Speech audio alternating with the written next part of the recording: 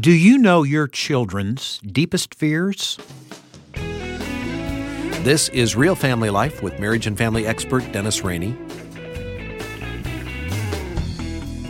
I can remember the babysitter would watch those vampire movies, and I would love to watch them, but when it came time to go to bed, I was terrified. We all have things we fear, don't we? You know, when one of my children was about 3 years old, he woke up in the middle of the night screaming. When I walked into his room, he was standing up on his bed and he was crying out, "Daddy, Daddy, there's tigers. Tigers are everywhere." So I pretended to pull out an imaginary gun and shoot all the tigers. "There, son," I said, "they're all gone."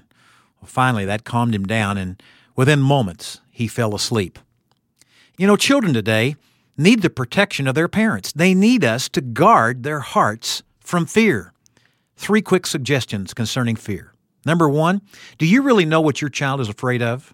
2, why don't you talk to your children about your fears and their fears? Encourage them to be honest with you.